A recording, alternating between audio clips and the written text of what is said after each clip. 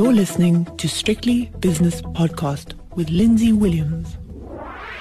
This edition of It's My Money is brought to you by Brenthurst Wealth, your partner for global wealth creation. It's Tuesday, so it's time for It's My Money with Brenthurst Wealth. And this week I'm speaking to Sonia Duplessis from Brenthurst Wealth. And Sonia, you kindly sent me a piece which says the following: many individuals avoid investing in the stock market or in savings products because they are not familiar with it or do not understand how it works. In fact, you say, many people keep their savings in cash, but with interest rates at historically low levels, that choice can only be a costly one. So, in other words, what you're saying is with interest rates at, around the world, zero, and in South Africa at historically low levels, you should be looking for risk elsewhere, Sonia. Yes. Hello, Lindsay, and hello to your listeners. Thank you. Yeah, I think, Lindsay, today's discussion is, it's just a very general discussion to give the man on the street some tips or guidelines on what to do with cash on hand. The general rule of thumb before you start investing is to settle your bad debt. That's something like, so before you start even thinking about investing any money in the stock market or putting it away in money market, you have to settle your credit card. You have to settle your short-term loans. Then you move over to the next pot of money that's saving for your retirement. And, if you've got that set up, or if you've got a debit order going towards your retirement and you've got extra spare cash, then we get to what we are discussing now, and that's your normal easy investment options. Just before you go on, Sonia, so what you do is you sit down and you say, how much money have I got? How much debt have I got? And you say to yourself, the first thing is have a look at the ones that charge me the most interest. And of course, the credit card is the first thing that you do. So if you can, just get rid of the credit card debt. Don't get rid of the credit card, but pay it off every month if you can, because it's a useful tool. But you have to look at the interest rates. And I think if many people looked at the interest rates that they were being charged by credit card companies, they'd be quite astonished by the amount of money they pay every month. Yeah, no, absolutely, Lindsay. And you have to settle credit card debt. It is a very nice tool to manage your expenses from a month-to-month basis. But there's absolutely no use in investing money, but you still do have a credit card. So rather settle credit card debt and high interest bearing loans that you've got. Yes. That would be the first thing. And then you have to look at alternative options on what do you do with your extra cash or your money. And like you mentioned, money markets around the world is yielding very, very low interest rates. In South Africa, you're lucky if you get anything between 3.5% and 4%, which is very, very low for a developing country. And you have to look somewhere else to park your money where you would get proper growth that will beat inflation at the end of the day. So never a bad idea to have some money in cash, but that would really be very short-term money that you might want to use end of the year to go on holiday. So have a little bit in cash, but not much, and then look at the alternatives. So the alternatives are government bonds. Well, let's have a look at government bonds before you go on, because government bonds, bonds in general are an asset class that many people don't understand. But you say the following: in times of market uncertainty, bonds can shelter investors from losses and market pullbacks, as they behave differently to the equity market. In other words, they're a sort of a safe haven.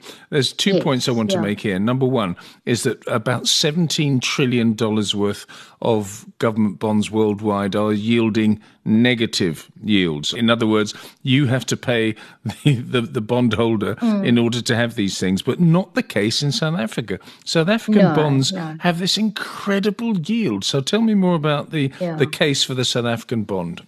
Yes, yeah. So South African bonds are in a very unique situation where we're getting a good, proper yield.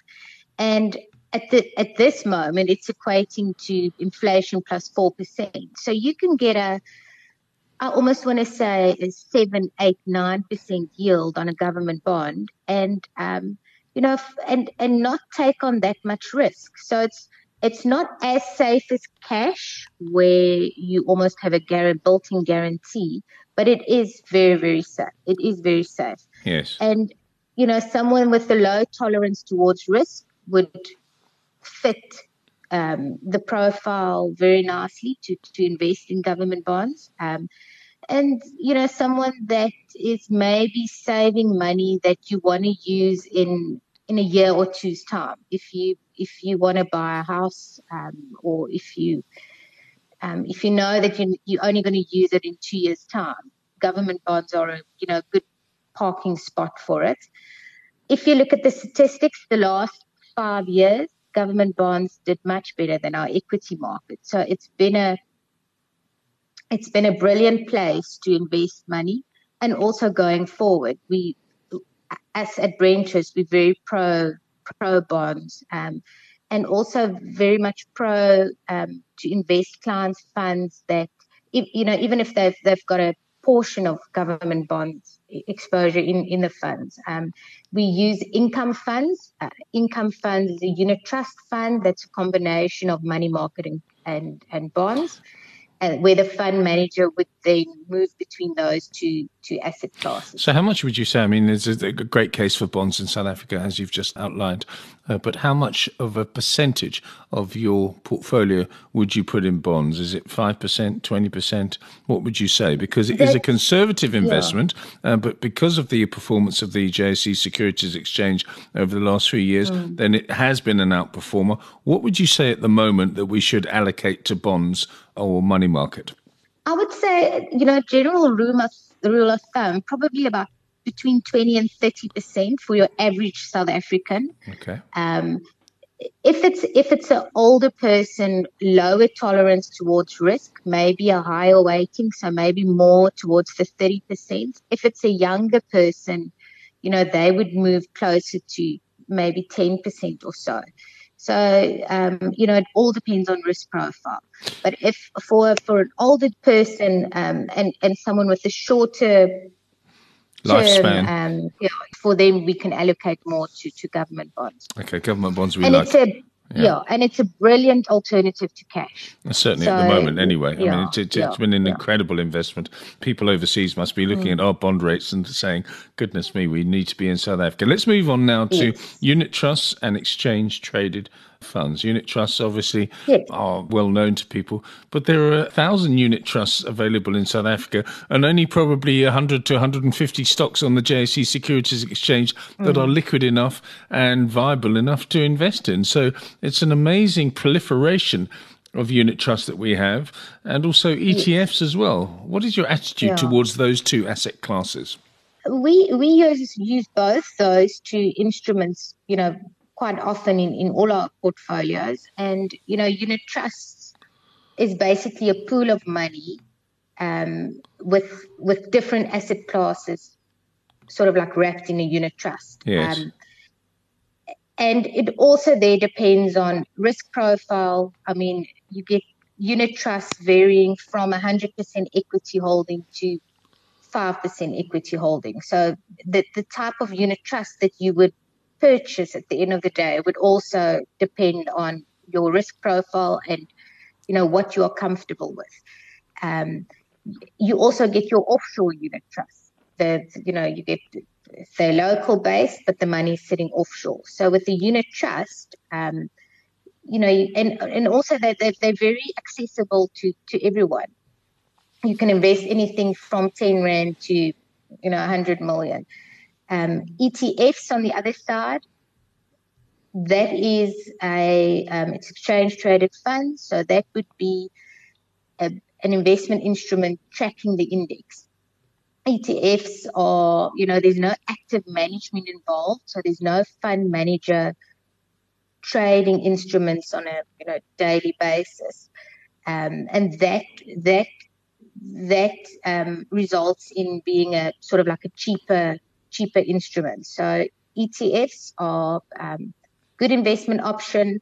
Also, just a portion of your money should go into ETFs, and we use ETFs to sort of like bring down the total portfolio's cost, if that makes sense. So in other words, you use that as sort of a basis. In other words, the index is going to do this. The ETF maps, or rather matches, the index, and away you go. And then if you want to be, according to your risk profile, you use other instruments in order to enhance, hopefully, your portfolio. What about investing offshore? Because this is the thing now. I mean, a couple of your colleagues I speak to quite regularly. Investing offshore is, of course, the thing that legally as possible you do. Yeah, so that's that's still our preferred asset class, not asset class, but that's where we prefer to purchase the bulk of the equity component in a portfolio. And for us, it just makes sense from a diversification perspective. Most of the opportunities lie in offshore markets. South African market is very, very limited, and we're still very worried about the political situation in South Africa, and that's putting a big damper on our market. And going forward, we still believe that the growth is going to come from offshore markets. Your allocation to offshore also depends on risk profile. You have to be comfortable with risk. You have to be comfortable with the exchange rate, going up and down constantly. So you have to be comfortable with it. But we like to take calculated risks, if that makes sense. It does make sense. Yeah. And I think that, Lindsay, is in a nutshell the different asset classes that the South African investor has access to. And says here, your final paragraph says the following: a mix of these 5 options, which we've just described, or you have, can create a well-rounded financial plan, but the choices of the funds and the weighting of each option in an overall investment portfolio needs to be chosen carefully. The best way, you say, to navigate the choices is with the guidance of an accredited, qualified advisor that can tailor it to its investors' financial goals, risk profile, and personal circumstances. And that's what you are. Sonia, thank you very much for your time. That's Sonia du Plessis, who's the head of the Stellenbosch office at Brenthurst Wealth. It's My Money was brought to you by Brenthurst Wealth, an award-winning boutique wealth management company. The views and opinions expressed in these podcasts are those of Lindsay Williams and various contributors and do not reflect the policy, position, or opinion of any other agency, organisation, employer, or company associated with strictlybusinesspodcast.com. Assumptions made on the analyses are not reflective of the position of any other entity other than the speaker or the author. And since we are critically thinking human beings, these views are always subject to change, revision, and rethinking at any time. Please do not hold us to them in perpetuity.